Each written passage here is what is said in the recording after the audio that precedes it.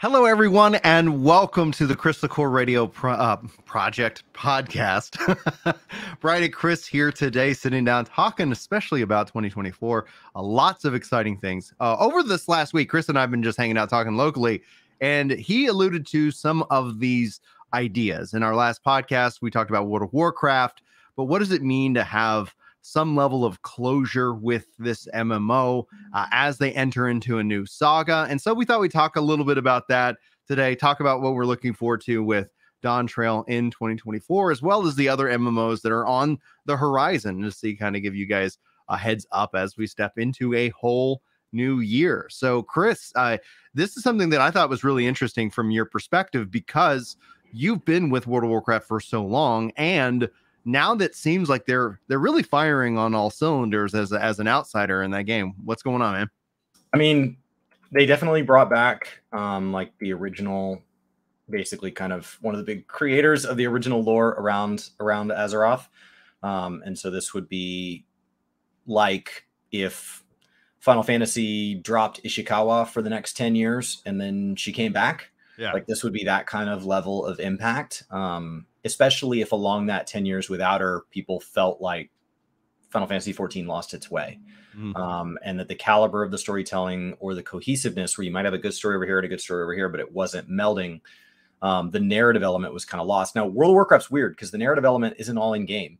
It's off in these like 40 plus novels. It's off in a little bit of it's in like an RTS. Like it's all over the place. And they didn't start doing how it began, Chris, as an RTS, you know, and the quests weren't really designed to be like a cohesive primary story until much, much later into its history. And that's been something that's evolved over time. So if you just compare Dragonflight to a Final Fantasy expansion, it looks very, very similar, but they got there through their own method. They just ended up at basically the same place, where there is effectively an MSQ with side quests that, you know, expand on that. And they still have a weird way of telling it. They still tie things behind, you know, major story beats, behind the equivalent of like doing your beast tribes, like major story beats. And so that's something that people still don't like, because then you get to the end of the story and you're like, so I'm supposed to be doing my dailies and paying attention. And like, if I don't, if I'm not willing to do dailies, I can't get to the story. And then when the next raid comes out, I'm confused because their raid ties directly into their MSQ. It's not standalone. But translation stuff aside, for Final Fantasy fans that are just trying to understand the significance of why you're suddenly seeing people like Pyro just being like, I've always loved World of Warcraft, is because it's an easy time to be excited. It is. I've been listening to his stuff. He's super thrilled about all of this kind of theory crafting that you get to do, knowing that they're actually going to address things in the room. Yeah. It's not going to be like, it's like, hey, what's that guy with the sword in the corner? And they're like, what guy with the sword? That guy. No, like they're finally addressing all these like shadows in the room that people have wondered, and conspiracy theories, and, you know, what were the Titans doing all along? Cool stuff. And they're doing it over 3 expansions. So it's kind of like knowing that Shadowbringers and Endwalker were coming 5 years in advance. Yeah. 2 years in advance, something like that. Like, imagine if at the fan fest during Stormblood, they told you, hey, that Shadowbringers and Endwalker were going to be amazing, and there was enough evidence to make you think that Shadowbringers and Endwalker would be what they were. Yeah. Like, the launch of Endwalker was phenomenal. I know there's a lot of people that are frustrated after that, and Shadowbringers from start to finish was awesome. And so if you could have known that in advance, what would you do different to prepare? And then, like, what is the significance of these moments? Because we can't have games that have stories that are 40 years long. Like, you have to let people say farewell. You have to have final episodes of long-running sitcoms. Like, you can't just run. I mean, soap operas run it forever, but like, most things need to end, right? John Wick needed to end. Like, that series needed to put a cap on it. If they want to expand on that universe with a TV show and all that, that's fine. But the movies had to stop. At some point, we had to find a way to say, okay, this is enough of Keanu being this one character. Let's pivot to something else from here on. A more apt, in my opinion, because like I really do hope we see some more Keanu in John Wick, but a more apt comparison would be the Marvel Cinematic Universe, where it finished with Endgame, you know, and then all of a sudden, you know, they've really struggled with that, you know, that season, you know, that phase 4, and now as they go into phase 5, they're all of a sudden going, oh no, there's a real problem here.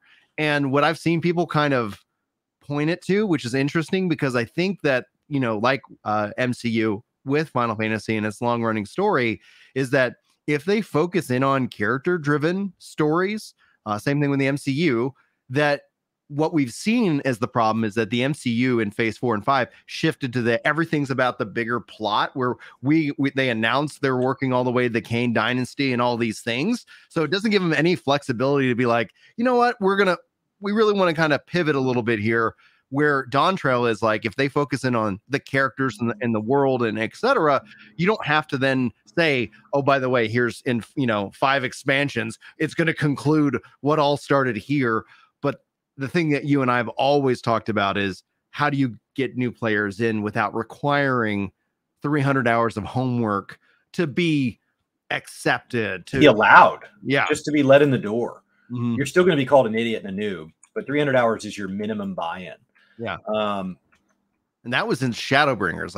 I'm sure some things have been sped up a little bit, but those, you know, those things are stacking up on top of each other. So unless they decide, you know, and the question is do they bundle a story skip with like a collector's edition expansion? Like, here's you know, like a one in time Dawn Trail. By the way, if you want to just start in Dawn Trail, here you go. You know, like, is that bundled, or is that just aftermarket? Like, yeah, we expect people are going to be spending lots of money. Repackage it into something else entirely. I'd love to see them make a little mini series, you know, with live action or something. Yeah.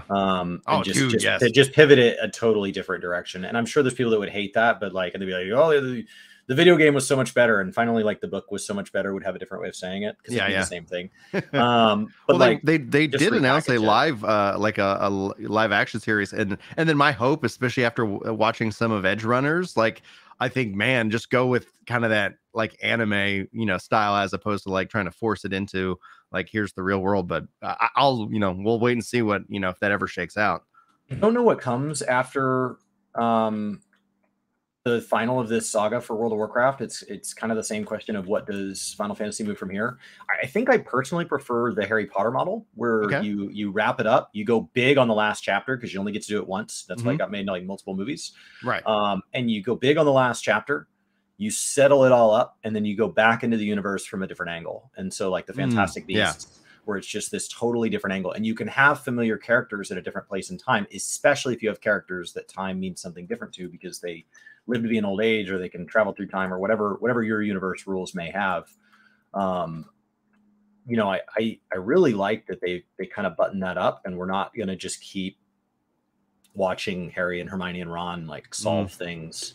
Yeah, like that's done. And if they really want to, they could always have their kids come in and have their own experience with Hogwarts, or they can let Fantastic Beasts run its course. The universe doesn't have to die.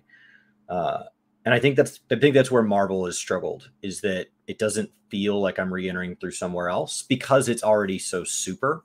Yeah. Like, in its very nature, it feels like, well, then why isn't Superman here? Like why, or, you know, like, why aren't our DC heroes here? Like, why isn't just bring everybody in and nobody can die ever? Yeah. Just bring Iron Man back. You know, and it just feels like it always just has to get bigger and bigger and bigger. Like, they just have to start bringing in heroes from other universes, even outside of Marvel, to make it make sense. Because otherwise it's not good enough. Like, just having one person. So like, I think they kind of dug themselves a hole, and I don't know how they come back from after the last movie. I still think it's like, if they were focusing, because they've had some real gems like Guardians of the Galaxy 3, and then you know, look at the Loki series, like they've done really good. And one of the things I really appreciated about like especially Loki season 2 is the theories that a lot of people were like, oh, how is this, you know, because everybody's just trained to, how does this move the bigger plot forward? How does this move the big narrative forward? And what you end up getting at the conclusion, without dropping spoilers for anybody, is a character focused, you know, like conclusion. It's not like, oh, that set this movie up or that movie up. It's right. Like, no, that this was self-contained. It really was great. And it does That's how the slot Mandalorian into. started as an idea, right? Right. It made the universe make sense without actually making the universe respond in any way. It could be a standalone title. If you never saw it, Star Wars is still its own functioning. It's not affected by the Mandalorian. Yeah. But the Mandalorian gives context. Yeah. And that's what side quests should be in these MMOs. Like, they should be contextual. They should not be required. And I think that's really nice. There's some in Endwalker. There's a couple in Rods at Han that are just really nice context adding. They are totally optional. And they're really nice kind of epilogues to the story, but they don't matter. Yeah. Like, in the big scheme of things. If you didn't do them, I'm sure you still had a great and full experience. If you did do them, hopefully they made the game just that much richer. As we I never ended up doing like all the role quests. You know, I ended up like not finishing those. There's a lot like on my checklist for whenever I do come back to kind of knock out before, you know, focusing on Dawn Trail. So that's going to be really exciting to see. Now, I do want to ask, because we've kind of theorized on the concept, and just for lack of a better term, Final Fantasy 14-2 as a way of kind of, in a way, saga, a chaptering with a technology shift, a time jump, if you will, a restart of progress, you know, like something of that. But I do want to have to say thanks to Wes, aka Real Kitty Hawk, for their tier 3 support for 51 months and on a 19-month streak. So, dude, thank you so much for that support over on Twitch. We love you so much, and we couldn't do what we do without you. So thank you guys for that.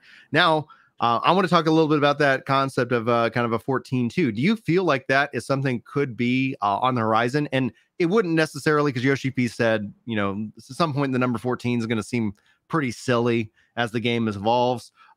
Where do you fall on that now that, you know, that we're looking at Dawn Trail and knowing that they're going to continue on in this engine, in this universe, in this story for some period of time? I think you just do it in game. I don't think you have to call it something else. I think you can just let the game evolve in game. Right.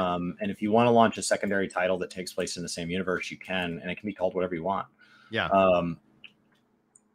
They haven't really figured out the relationship between 14 and 11, as opposed to with the Season of Discovery. I think World of Warcraft is really looking like they figured out what classic is versus what retail is. I don't know if you followed any of the Season of Discovery stuff, but it's very cool. And so, like, figuring that relationship out, I think that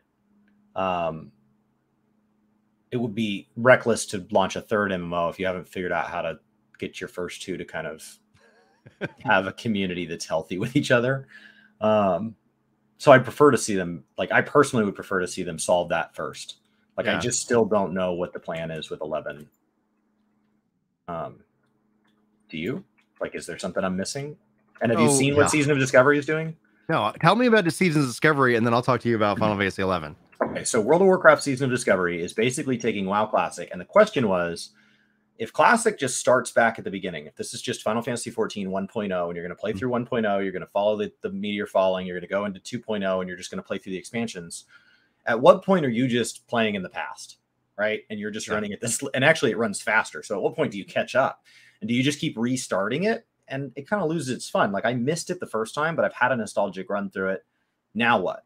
Well, it goes back through and it says, what if we redid 2.0 Realm Reborn, but we had new trial fights, we had a new raid series, and then we had a subclass system added on top of the existing classes that were available at the time.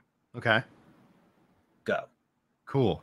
So we just add those in. So they have a rune system where you get to add things onto your class, and it is about establishing fun, not balance. So, like, we are going to try to, like, grab the outliers, and is the exact word they used, and try to, like, keep there from being something so game breaking that it's defining. But, like, if to make black mages have a really cool heal ability, it makes black mages a little overpowered in a certain piece of content, so be it.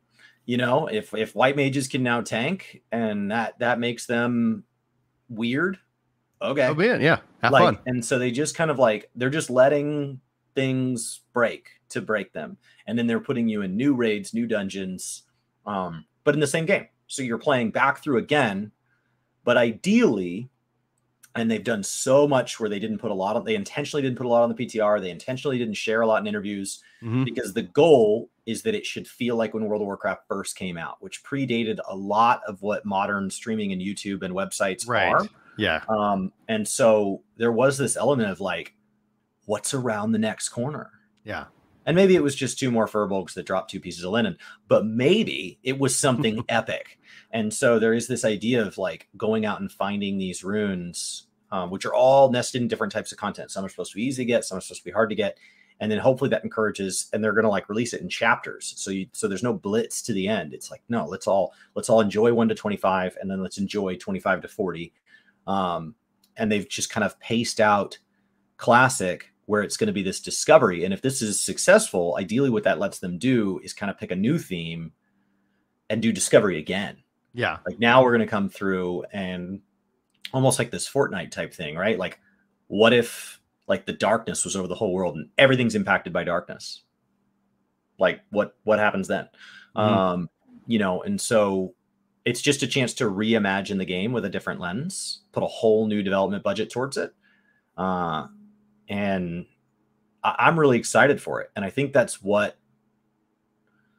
would be needed to either bring some form of 2.0 Classic back, which Yoshi P rolls his eyes so hard at even the thought of, or for 11 to kind of fold in. Is like so much of 11 is run on private servers because people want different versions of the game. And the idea that you could tie it first into the 14 fan base, get us playing, and then as we play it, the people who are like, well, I would play it, but I played it like 10,000 hours in the past, so I don't want to play it again. Yeah. Season of Discovery is the answer to that.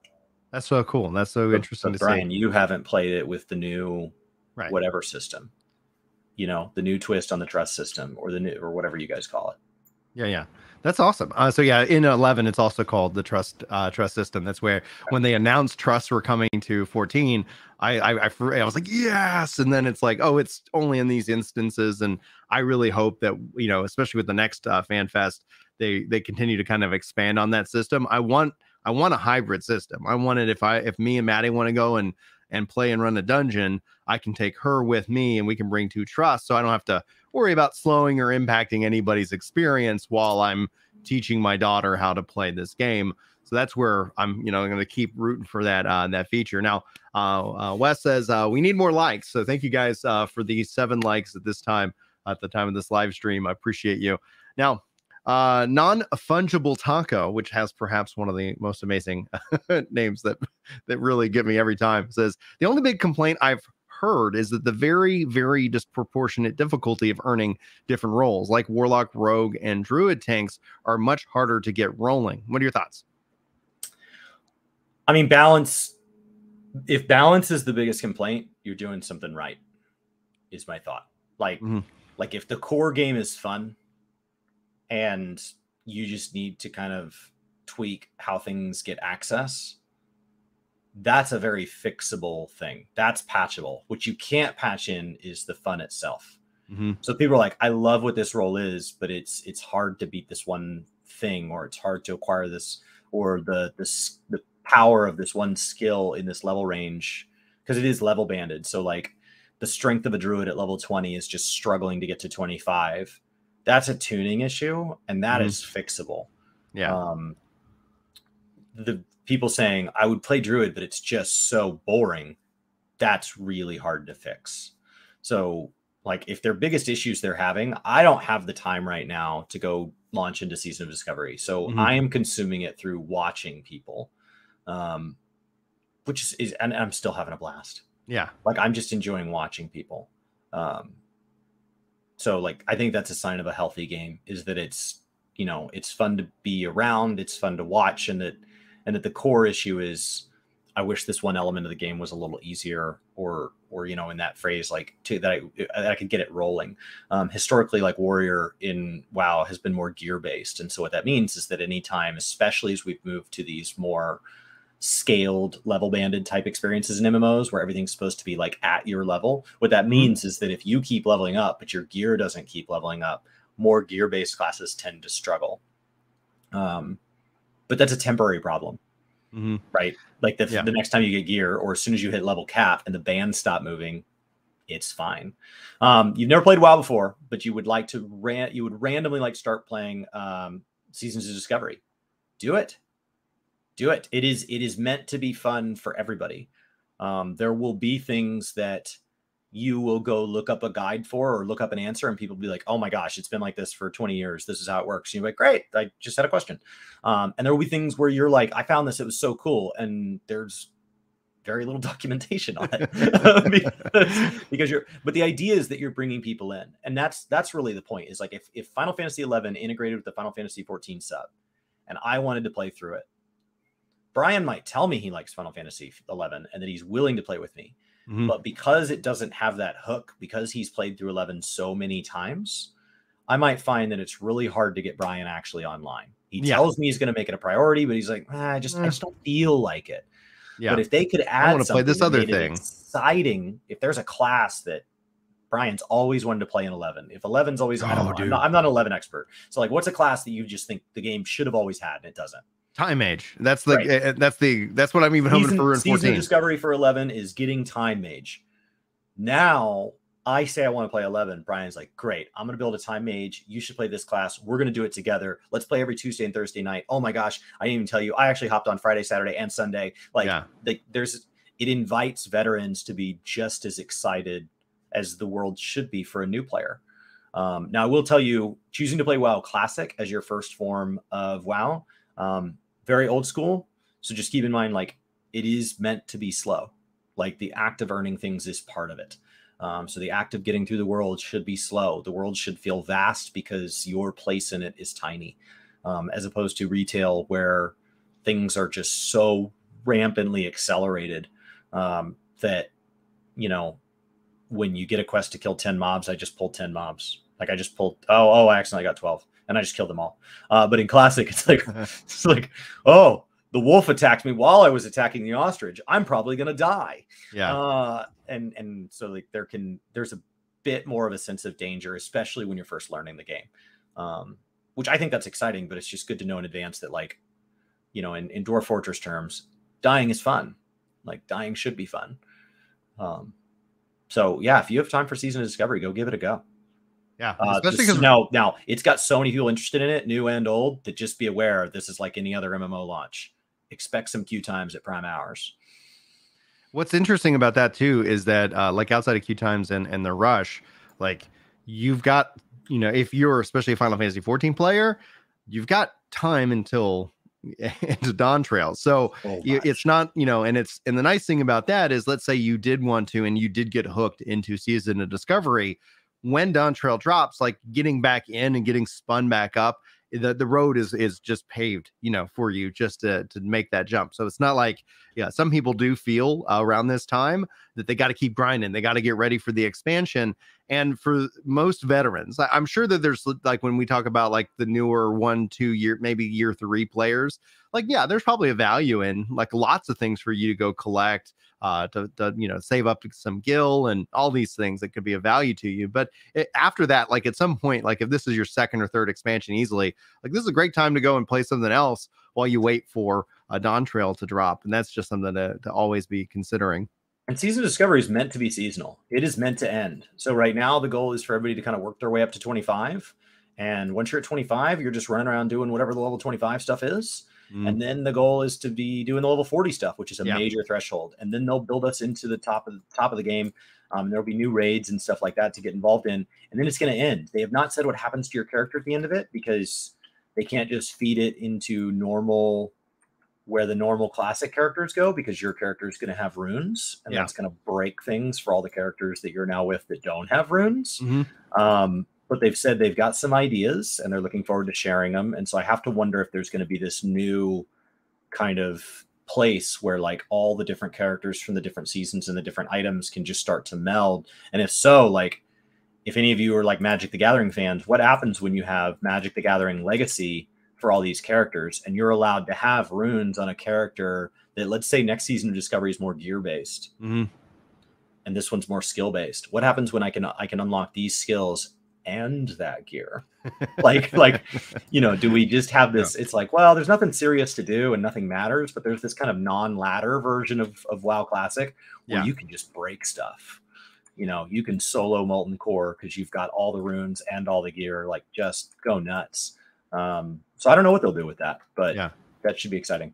And on the 11 subject, Veltis is just reminding everybody, and we talked a bit about this on the last podcast, Mr. Happy, and I think some other content creators as well, have been inviting people to come and play 11. 11 has the integration with the raid series coming up in the Final Fantasy 14 with Echoes of Man the Deal. That in and of itself is a huge invitation back. So be sure to get slotted in with, like, because that just makes things getting into these games easier, and content creators and streamers can actually act as that, as a great community leader. Because some dude wants to know, wants to try WoW, but wondering if I'm back in Final Fantasy 14. And the TLDR, for those who haven't been following the channel and the content, I'm down 50 pounds. I got to get below 210 before I will reinstall the game.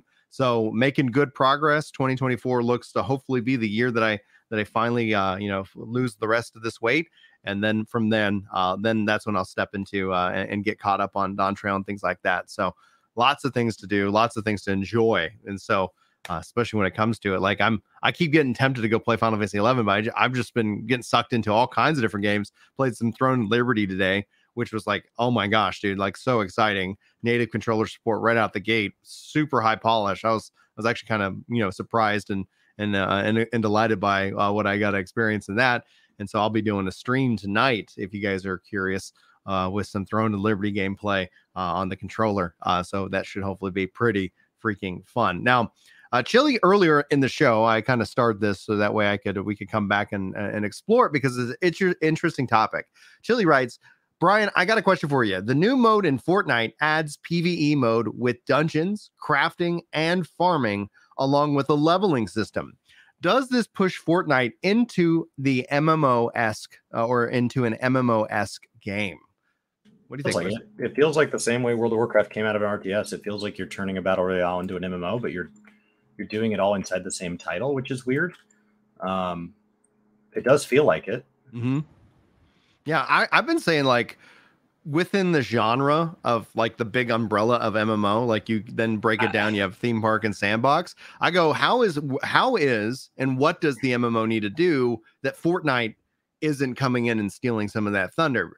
Like, what is massively multiplayer online, and then, as an RPG, even really mean in the era of something like Fortnite? Because that's where the Fortnite has that gravity, that people are just being absorbed by it in that. And not that it's going to speak to everybody, but it does things that we're not actually seeing in what we would call massively multiplayer. And I've made the argument about, like, what is 4 and 5 man content? Is that something we need to consider massive multiplayer? Hunts, within Final Fantasy 14 have that same kind of value, but I see gamers push back on the idea, like, oh, everything just becomes a Zerg fest. And it's like, I don't need every bit of content to be like every other bit of content, but Zerg fest can be fun. Like, it can be fun when all of a sudden there's a big boss and everything's going off. And I think that's what Eureka and Bozja really kind of highlighted, is those kind of massive features. But even Bozja was capped at, like, I think 72 players in that instance. And so I do wonder that, as that. So I would classify that, whether it's, the Lego mode that they're, people are building kind of in a mod tools kind of way with Unreal Engine, like Fortnite as a foundational tool that will continue to, like, encroach into that, what we would define as an MMO specifically. What do you think, Chris? I think it's fine. Like, welcome it into the space. I've been watching this kind of back and forth between Xeno and Zepla. Yeah. And I've been enjoying the content. And like, there is this, like, Xeno's like, I like one game more than the other game, and she has a more distinct opinion on the matter. But you're very much watching, like, two baseball fans whose teams just played in the World Series argue about the differences between those teams and their culture and their ethics.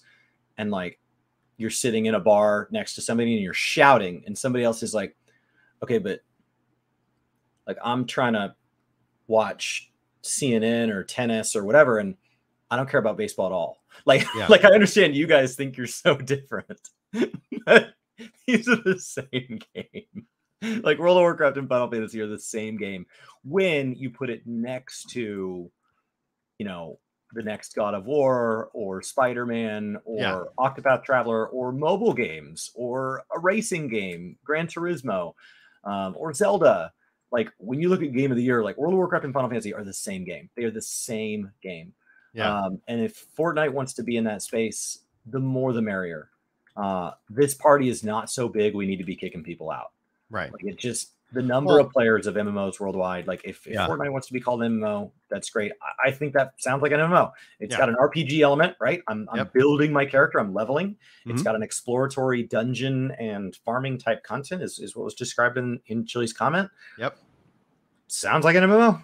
Yeah. Like, sounds like an MMO. It's interesting because I feel like we were seeing this resurgence, both in investment, but also interest within what does it mean. And while there's still projects that have not come to fruition, we're seeing, the return of focusing on kind of big scale, massive battles. And a couple examples, just from, testing would be Ashes of Creation, in which that there's a lot of open world. Throne of Liberty has a open world dungeon style system, and they also include instances, but to see that open world dungeons can then also coexist with instance dungeons, it's going to be interesting to see how the players respond to that within time. Because yes, the critique or the complaint against open world content is it's just a Zerg fest, or it's too difficult that you can't do solo. But I think what will be interesting to see is that what features are taken and blended. And this kind of ties back to the Fortnite thing, because I think with the business model, and we're seeing kind of buy to play, free to play, and different MMOs finding success within those business models, it allows, I think, for players to be able to jump to different games and try different games. And hopefully what we see is an economy of ideas where cool features and cool ideas float to the top. So you don't have like an MMO that you're like, oh, I need to invest all of my time into this MMO, and I've invested so much time I can't leave this MMO, and then cool ideas just come and they die on the vine because there wasn't the financial support. And thus the idea is like, well, maybe this idea was bad. And it's like, no, everybody actually loved that idea, but we didn't have the freedom to be able to go and check out that game and come back to that game as needed. So it'll be cool to see. I do want to say thank you, Sheriff Sniffers, with 22 months of support with their tier 1 sub. That is incredible. I really appreciate you. I think, on a 15-month streak as well. So a little over a year off that streak. So thank you for that. Chris, you look like you're about to say something. Nope. I'm with you. All right, sweet. More players in the space, more ideas in the space, more money in the space. Just more. I'm really excited to see. It feels like we've had a bunch of people come into the space to make a bunch of money. But we haven't had a lot of freedom to like explore wildly new ideas paired with money. And like Ashes of Creation promises to be that, but it's not a game. But like I think New World tried. New World had the funding to try to do their own thing. And it looks like WoW is going to have the ability to kind of really do their own thing and come at it from a new angle. And I know people are ready to like immediately say, okay, Activision WoW bad, but like Activision WoW gave us Wrath of the Lich King. Activision WoW gave us Season of Discovery. Activision WoW gave us Dragonflight. So like, it's not just Activision. So like what seems to be in common is when do they have freedom? Yeah. And what gave them freedom at the beginning was that Activision had not exerted control yet. And what gave them freedom at the end was that it was really hard to control anybody in COVID. And so they were without supervision, and we got awesome things. And so hopefully Phil Spencer and his team are like, okay, so these guys without supervision do really cool stuff. Let's follow that method. And I'd love to see more people come into the space and kind of have hopefully the resources to explore things. It doesn't mean it'll be good. Like exploration doesn't mean good, but it does mean new. I thought it was an interesting comment from Non-Fungible Taco. Says, it's fun to watch the tribal arguments. I wonder if this is particularly because Americans are trained to relate everything to picking a side, like with politics. What do you think? I mean, it's definitely easier for humans to just in general to see things as black and white. We have so many decisions to make in a day. It's a lot easier to look at a decision and say good, bad, good, bad, good, bad, like, don't like, and just thumbs up, thumbs down. So you could just get through the sheer quantity and then take the things that really matter to you and zoom in enough that there's some gray. And so when you meet somebody who thinks your important thing's not that important, they may be really one-sided about it and you may have a more nuanced opinion. But if you get to know they're important, trait, like, or whatever, or cause that matters to them, you may find that they have the same complexity that you quickly dismissed. So I can't separate the fact that I am American, so maybe that is a uniquely American view of the world. But like, I definitely feel it is natural to see things as black versus white in the bulk of life, so that I can spend my time really caring about Final Fantasy and 14 and WoW are not the same game. I said they are because from the vast majority of perspectives, in the billions of people in the world, they're the same game. But when you actually have time to spend hours and hours and hours in both these games, or even just people who want to have their opinion on the internet and they've spent hours and hours in one of these games and they know nothing about the other one, they are more than quick to point out all the nuanced opinions of how they're different. So, like, I think it's the tribalism just comes from you thinking, like, it would feel very natural to feel very defensive if I felt you were misunderstanding my view. Like, I got to my view logically. I don't disagree with myself. So when you disagree with me, then it feels like, well, then you clearly don't get it. And so there can be a defensiveness. Thankfully right now, like, both games are honestly in a pretty good spot.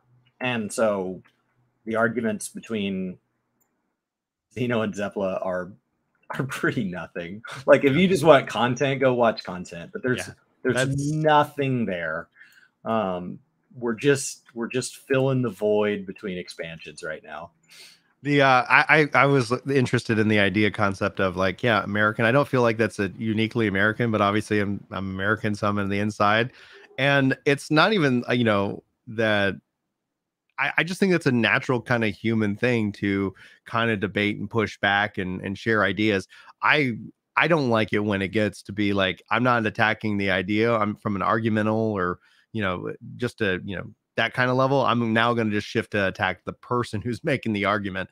And once that happens, like, the first person to shift into like a personal attack over any kind of debate about a game or anything, I'm just like, all right, you lost. Like, it's like, no, that's just not interesting. So I find a lot of that just using the internet in terms of entertainment, as opposed to like, okay, we're really going to decide, like, every tier list video that's out there is the definitive list, and it's like, no, that's not. It's just how do we communicate and rank these different opinions in that case. But who knows, like, from everybody and the content creators that are also outside of America, it just seems like a natural kind of fit that, people compare things and they discuss things and they break them down and they, talk about how they're similar, how they're different. I mean, Chris, have done real well for yourself in terms of like just a translation guide. Hey, you're coming over from WoW to Final Fantasy 14.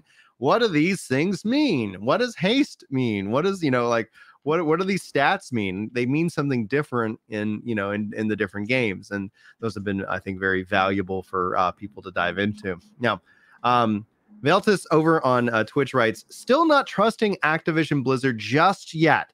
I still need to see them prove themselves more in case these few good points are one-off goods before it goes back to bad. Also, not touching any of the Activision Blizzard till Kotick is gone for good. Somebody has to play Season of Discovery or Dragonflight for them to get feedback and to continue to improve on it, and even just continue making more of the same quality.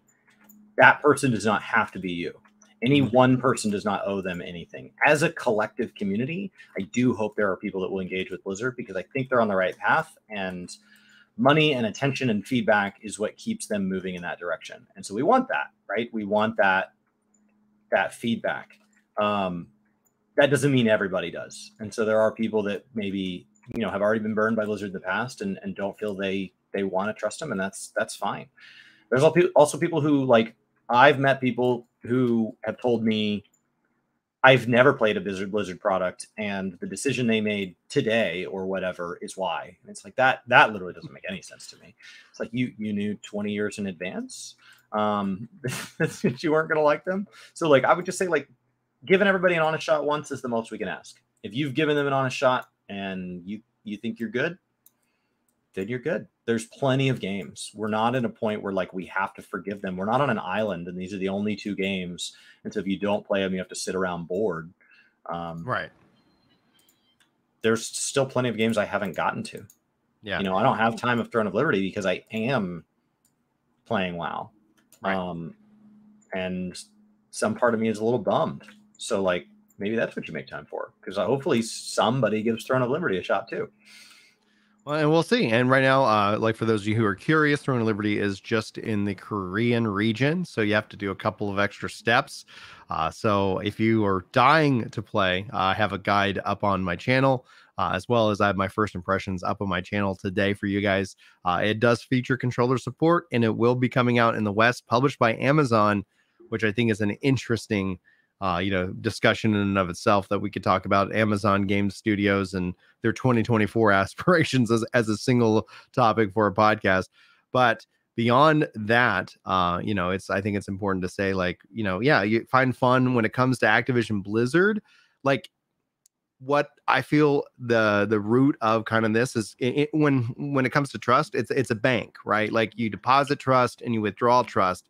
And for many people, from what I've gathered from the conversations, from all the issues, from the legal issues, from the crimes, like there's been massive amounts of withdrawal of that trust. And it didn't help that World of Warcraft was in that state at the time where people were just not having fun. Now, fast forward to today, they put out a roadmap. They've delivered on the roadmap. They now have a second roadmap. They've talked about not just a second roadmap, but they talked about this expansion. We're working on a bigger narrative. This is what we're doing. And it doesn't mean that you need to go out and immediately like throw your money at them and, oh, I trust you completely now.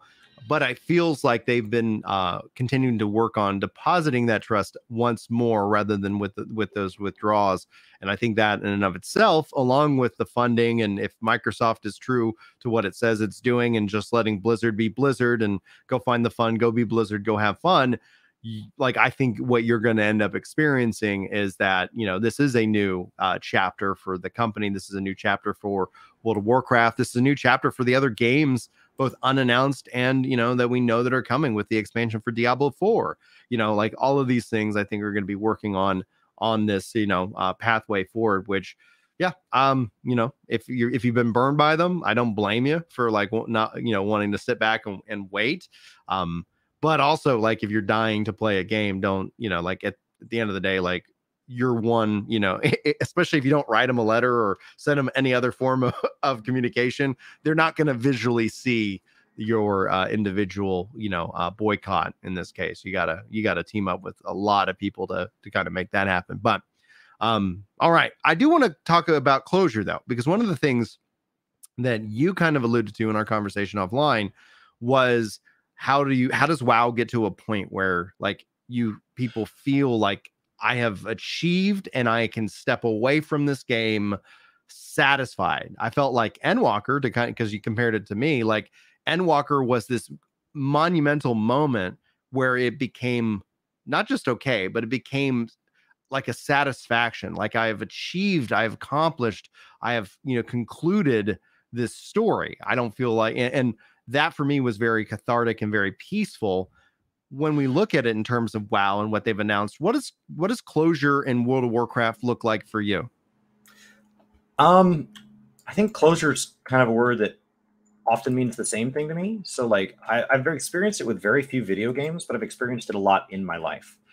My grandfather had a 15-year fight with leukemia, and by the time he went at the end, we had a lot of good memories, and he got to go very much kind of on his own terms, and he was plenty old and lived a full life, and he felt good about it, and we got to be there, and that was a good sense of closure. It doesn't mean it was easy. It doesn't mean there wasn't pain there, but it was definitely something that like now I can look back and that chapter is closed, and I can look back on that as a complete book, start to finish, and I can look on it fondly, as opposed to I've had some friends that were taken at a very young age, very suddenly, in ways that seemed very unfair. Yeah. And it took me a lot longer to work through that because I didn't get that sense of closure. When I graduated college, I was excited to move out of that town. I was excited to go off to my first job, and I knew it was the end of this chapter I would always look on fondly, but it had always built towards this known conclusion. And when it got there, the conclusion was everything they said it would be, roughly. And I felt good about that. Mm-hmm. I get that from single player games. I've had it from games like Final Fantasy X and Zelda games, which are why they're some of my fondest memories. And it's why I didn't put them down mid-game. It's because like I felt like they were building towards something. They did, then they delivered, and like that was a complete transaction, like emotionally speaking. Final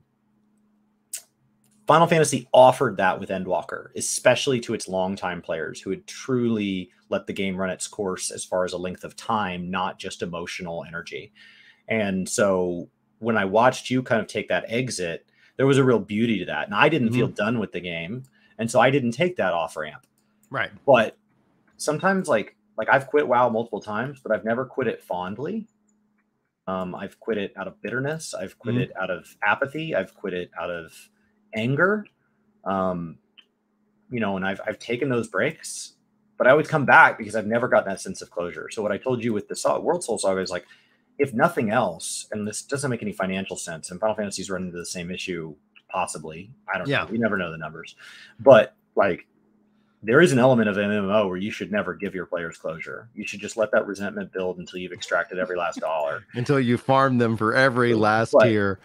Like, I really like the idea that the World Soul Saga is something that if I give it an honest shot and I invest my time and my energy in it, that I should look at WoW and I should make my kind of bucket list. What are the things I always wish I got from WoW? What are the things I always wish I experienced from WoW? And I have 7 years. It's plenty of time. So you may have a lot going on in your life right now or next year or whatever, but you have 7 years to kind of, in my mind, knock out that bucket list. And then I feel like maybe I could actually step away and really be happy. And something about that says that then if I stay, I stay because I want to, as opposed to always staying because it's unresolved.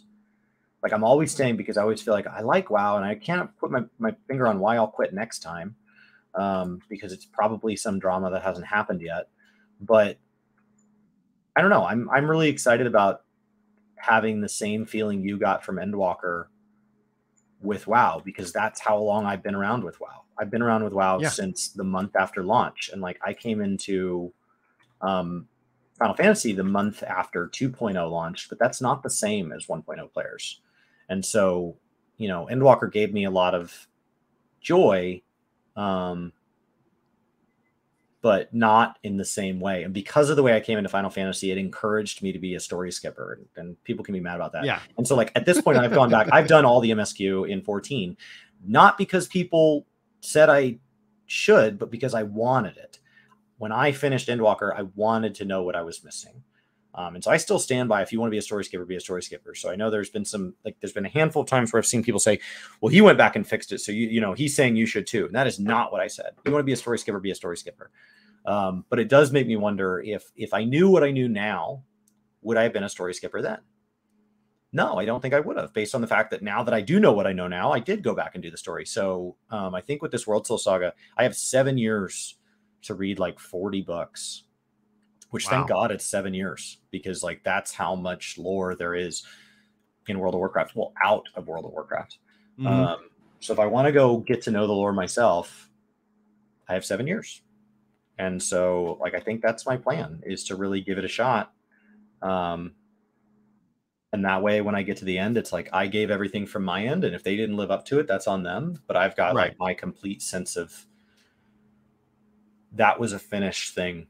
And when we finished the last quest of, you know, the last Titan, probably the launch quest, because I'd never really think that patch content holds up to launch content in MMOs. It's good, but it's not the same. Then that tells me like, okay, well, what do I want to do from here? Because they're going to pave the way for what Chris Metzen said is the next 20 years. Because this will have been the end of 20 years of World of Warcraft, and then it'll be time for the next 20 years. Right. And Square Enix has talked about that with Final Fantasy 11. Like, we want it, you know, we'd love to run it for the next 100 years. And what does that look like and how does that play? But we've also seen them, you know, take resources. And that's where like the dream would be, hey, Echoes of Vana'diel. Oh, by the way, we've also used this time as we remolded, you know, Final Fantasy 11 into the Final Fantasy 14 engine. Here you go. Like, this is the next, you know, here's the way forward for this game that that exists. But oh man, I dare to dream. I dream a dream, you know, in this case. Now, So Ela writes, World So Saga is just WoW trying to copy the MCU by announcing an entire phase at once, which tells me the story ain't getting better anytime soon. And what I find here is interesting is that what we're seeing also with the MCU, we talked about this at the start of the show, is that you have a much harder time pivoting. So they've announced the three. Like, we don't know the content of the stories, but it does allude to these things that if all of a sudden in, the second expansion, it's like, oh man, we found this really interesting thread. We've already been moving on this bigger narrative. And so we need to go ahead and get that finished because we've already made that public promise, as opposed to saying like, well, we haven't told anybody anything.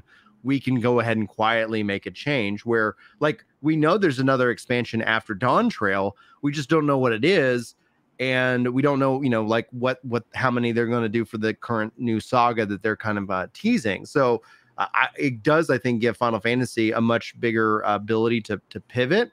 And I think we saw that exactly happen from Shadowbringers to Endwalker, because originally Yoshi P was like, well, maybe there would have been another expansion and then we would have concluded it in 7.0, where now in 7.0 it's a brand new story. What do you think? I think that rather than look at the MCU, I would say, on this channel, let's look at Final Fantasy XIV. Final Fantasy XIV likely knew that they were going to wrap things up with Endwalker prior to Shadowbringers even launching, at least the inkling in the gears of their head, because that's just kind of how far out I think at least the very core team starts to have a plan. They let a brilliant expansion come out, a truly brilliant expansion come out. And then they announced that Endwalker would come out and be the finale.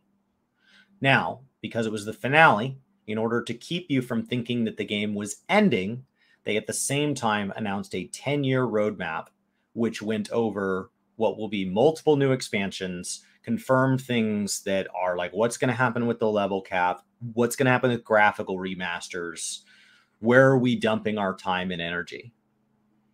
Okay, so we came off of a high note, and then we delivered the news that there's a finale, and then we delivered the news of what is going to prove to you that you shouldn't just plan on unsubscribing because the party's over. And if you hurry now, you can beat everybody else out to the parking lot and beat the traffic.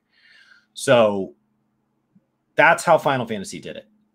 World of Warcraft just launched Dragonflight, which has been unbelievably well received. They now have brought back one of the original core team members that helped narratively form the universe and said that they want to make narrative a big focus, but so that people don't think that's just a singular expansion and that they should rush out to the parking lot and beat the traffic, they then with that pair what is a multi-year content release, and they reveal very brief synopsis on what the goals and objectives for that are. They announced some major technical things like warbands. They announced some major narrative elements and just some basic threads that prove to us that not only is this the finale, but that this finale is setting us up for long-term health of the game. And this is not them just coming in to collect one last cash grab and shut the lights out before you can get to the door. It's the same thing. Mm-hmm. It's the same thing. Like, it's literally, it's just for a different community. And so, like, if you don't trust it, that is back to Brian's example of the bank of trust, because you don't trust Blizzard.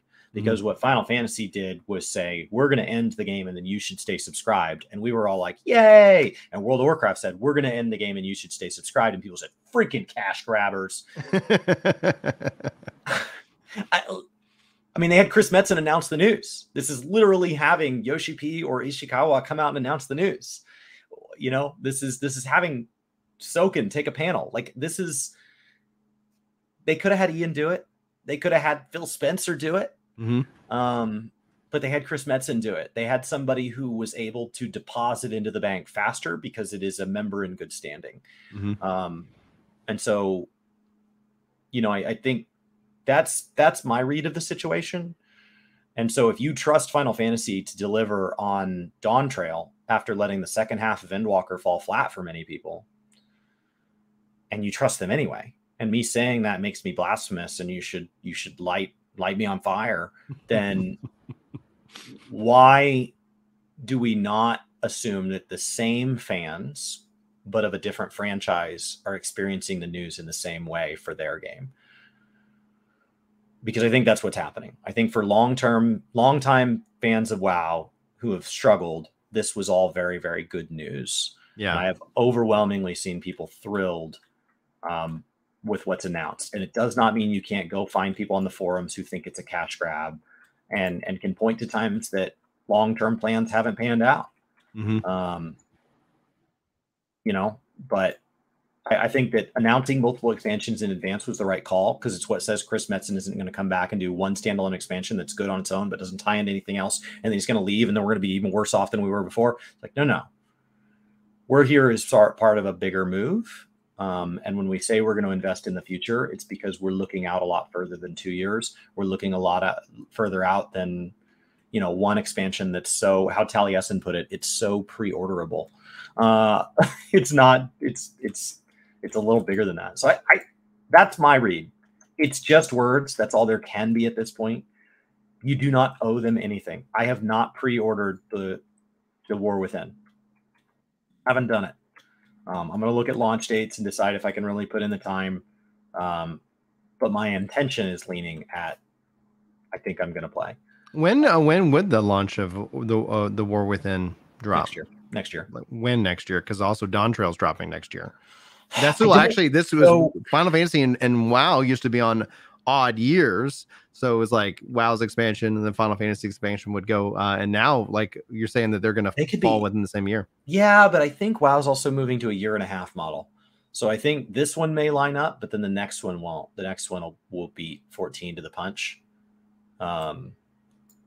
So like, unless 14 changes its cadence. Mm-hmm. But I think they're going to move to an 18-month cycle. What I think they're going to do is their last 6 months of an expansion has been just this content drought followed by a very light pre-patch, relative to what like a 14.5 and 0.55 is. And I think they're just going to trim that. Okay. Based on what Ian said, he said they're getting the same number of zones, same number of dungeons, same number of raids, is what it sounds like. So you would have to assume if they're going to take 6 months out, they're just going to trim the fat in that section that's not there. They're doing that by drastically expanding the size of their team. They're doing it with money, is what they're doing. Yeah, and like, that's one of the things that Blizzard has, that Yoshi P has constantly said, like he wished he had Blizzard's budget. So people have asked, like, well, how come you don't do this? How come you don't do that? And he's like, if I had the money. Yeah. Well, and how do you think, like, doesn't that then incentivize Square Enix to sell to like something like Sony to get more of a bank in their back pocket? Because we have to be real, especially in terms of Square Enix, and they don't have the funds that Activision Blizzard did have, and more so now that they have a multi-trillion-dollar company that is essentially their bank. I don't know enough about the state of Destiny and ESO to know how to compare how Sony and Xbox fund a game. Right? Because that's the question, is how blank is that check? Yeah. And is it one blank check, and then once you write it, that's all you get? Right. Or is it a book of blank checks? And you can just, every time you need more money, you just write the amount and off it goes. And so, like, I don't really know enough about how Xbox has managed ZeniMax and Sony has managed Bungie, because I think that would kind of be the closest. Have you seen all the Bungie looking news? In the fog of the crystal ball? No. Okay, because like Rourke is like, isn't Sony doing bad now? So Bungie, they had to lay off over 100 people plus. And now rumors, again, you know, this is the internet console war era for, you know, whatever. So it's like, if it's not entertaining, I just pass it on. Speculate that Sony's looking to do kind of and get on, you know, they already have people on the board, but ultimately doing kind of a full takeover of Bungie, which was originally as a part of the contract, was that Bungie is going to be fully independent, you know, and just a subsidiary of Sony. But Bungie hasn't been making their numbers. And I think that's essentially kind of triggering that. Now, whatever ends up happening, if they own Square Enix, so Square Enix ever misses their numbers. Well, that's all, again, how it manages it. I'm more or less talking about like the money, because Square Enix, you know, has been banking. The bank of Square Enix is Final Fantasy 14. Like, that is, you know, where the majority, if not the vast majority of like their revenue is coming from. And while the other games have done well, they've also had a lot of different misses. So that, you know, when you compare them, when they announced. A lot of people have posted these articles. I don't know if you've seen them. Like, Square Enix has lost $2 billion of value since Final Fantasy 16 release. It wasn't actually related to 16. 16 sold well. It was related to that they announced that Dawn Trail was in 2024. Right. And people were speculating that the expansion was gonna come out this year. Right. And obviously, when I read that, I was like, well, they're clearly not following work the game, because we've been setting the expectation, the expansions in 2024, y'all. The market goes down by 5% the same day that I ate it. Freebirds, but the Freebirds burrito has destroyed my retirement. Yeah, it just killed your retirement. So that's when it happened. Essentially, that's when it happened. I looked at the stock market at the same time I ate the burrito. That has to be it. Don't eat it, Freebirds. It's delicious. It'll destroy your retirement. I can't wait. Like, so yeah, let's I really like I've been getting into this smelling of food. I don't know if this is gonna be a weird story. So like I've updated everybody. I'm down 50 pounds. But there's things that I just cannot eat. One of the things is kale. Kale and spinach. It makes me very sick, but I love it. I love both. And so it's, it's trade-off, right? Don't have a smell. No. I'm not going around smelling kale, but my kids, they'll have like they'll have a piece of candy, or like, they've made popcorn, or like they've had pizza, and I'll go, let me just get a whiff of that. Like, I just want to smell it because it smells so good. And so I've been on that, I'm the weird food smelling guy in the house now. Like, oh man, that looks good. Mind if I smell that? I don't do it in restaurants. So that's what they're going to say at your eulogy. Yeah. He smelled a lot of food. He always smelled my food. And that's going to be whenever he's already crying and they're going to have that awkward laughter. And they're like, oh, he did always smell food. He did always smell food. Yeah. I don't know that I realized he did that. Yeah, exactly. Patrick says, and we if you guys got any questions or whatever, we can take those before we wrap up. I know we got plenty of things that we got to get knocked out done today. But Patrick writes, thank goodness Brian said Chris are back. Should I play through Burnout and try to find my Final Fantasy 14 hype, or go to the new shiny with WoW? You have a long time till Dawn Trail. I would go to the new shiny. The gap between 0.5 and 0.55 is the largest 0.5 to 0.55 gap in Final Fantasy 14's history. Burnout is when you play beyond when you want to and you feel forced to play. Yeah. Do not force yourself to play in 14. There is nothing there forcing you. That would be entirely self-inflicted burnout. And then come back with 0.58. Right. And hone in. So come back after like JP FanFest. So go play. It doesn't have to be WoW. Go play something new and shiny until January. Yeah, you got might actually benefit if you play something for a month or two. Yeah, go play like Starfield, Super Mario Wonder, Cyberpunk. Like especially if you're wanting an RPG, like there's so many games. Baldur's Gate 3. Like if the comment is Burnout, if this word is here, if the Burnout word's not there, I hope you're enjoying 14. That's awesome. Yeah. Yeah, keep it going. I definitely do not recommend playing through Burnout and the thing is that hype actually I think hides burnout. Meaning like you can be so hyped for something, but at the same time also burned out on it that carries you through. And then as soon as that hype goes away, which it will always do, like there's a guarantee the game that you're excited about after you've played it, maybe you've beaten it, you're not as excited about. That's just natural, Then all of a sudden that burnout like really exposes itself. And I've seen it catch people off guard because it caught me off guard when I was excited for, Heaven's Word, when the first expansion, here we go. This is so amazing, and at the same time, I was like, I'm also going to lose all this weight before I play Heaven's Word. And I went back on that every expansion. So Dawn Trail is the time. I'm going to be under 210 and I'm going to play Dawn Trail. But the still like I played through Heaven's Word and then all of a sudden I was like, I loved it, but then I was like, I can't log in, and I took 5 months off. Like I didn't come back, and thankfully their first big update actually was much longer because the team was so tired that they needed to rest. It took them a lot longer to get that done. So by the time I returned, I was like, oh, the game's actually in a really good state. All right. Oh, now here we go. Now we're having some fun again, and I'm glad to be back. So that was a lot of fun. That was something that I experienced. So just kind of as a heads up. Now, our last comment before we got to get out of here, non-fungible taco, who I just love their name. Says on the 14 budget, I wonder if it eventually that they're going to stop taking money away from the game to fund other ones. I will never play any of those other games. Do you think that's ever a possibility that they're going to just keep 14's budget within the 14 team? You gotta play a game from a company that only has one game. If you want that to be the case, otherwise it's just a big share. You know, it's not wildly different than if your boss doesn't like your spouse and they're like, well, I like giving Brian raises, but he keeps spending on those kids and that wife. And it's like, yeah, right. Like it's all in the same family. Especially as Yoshi P starts to, like, as we see like 11 devs get pulled off to work on other projects, like it could even be the same dev salaries. Like they move people around. You know, what I would counter then is, if Final Fantasy 14 money is being used as seed money, I hope those other properties do well enough that they do not have to continue withdrawing from 14 in the future.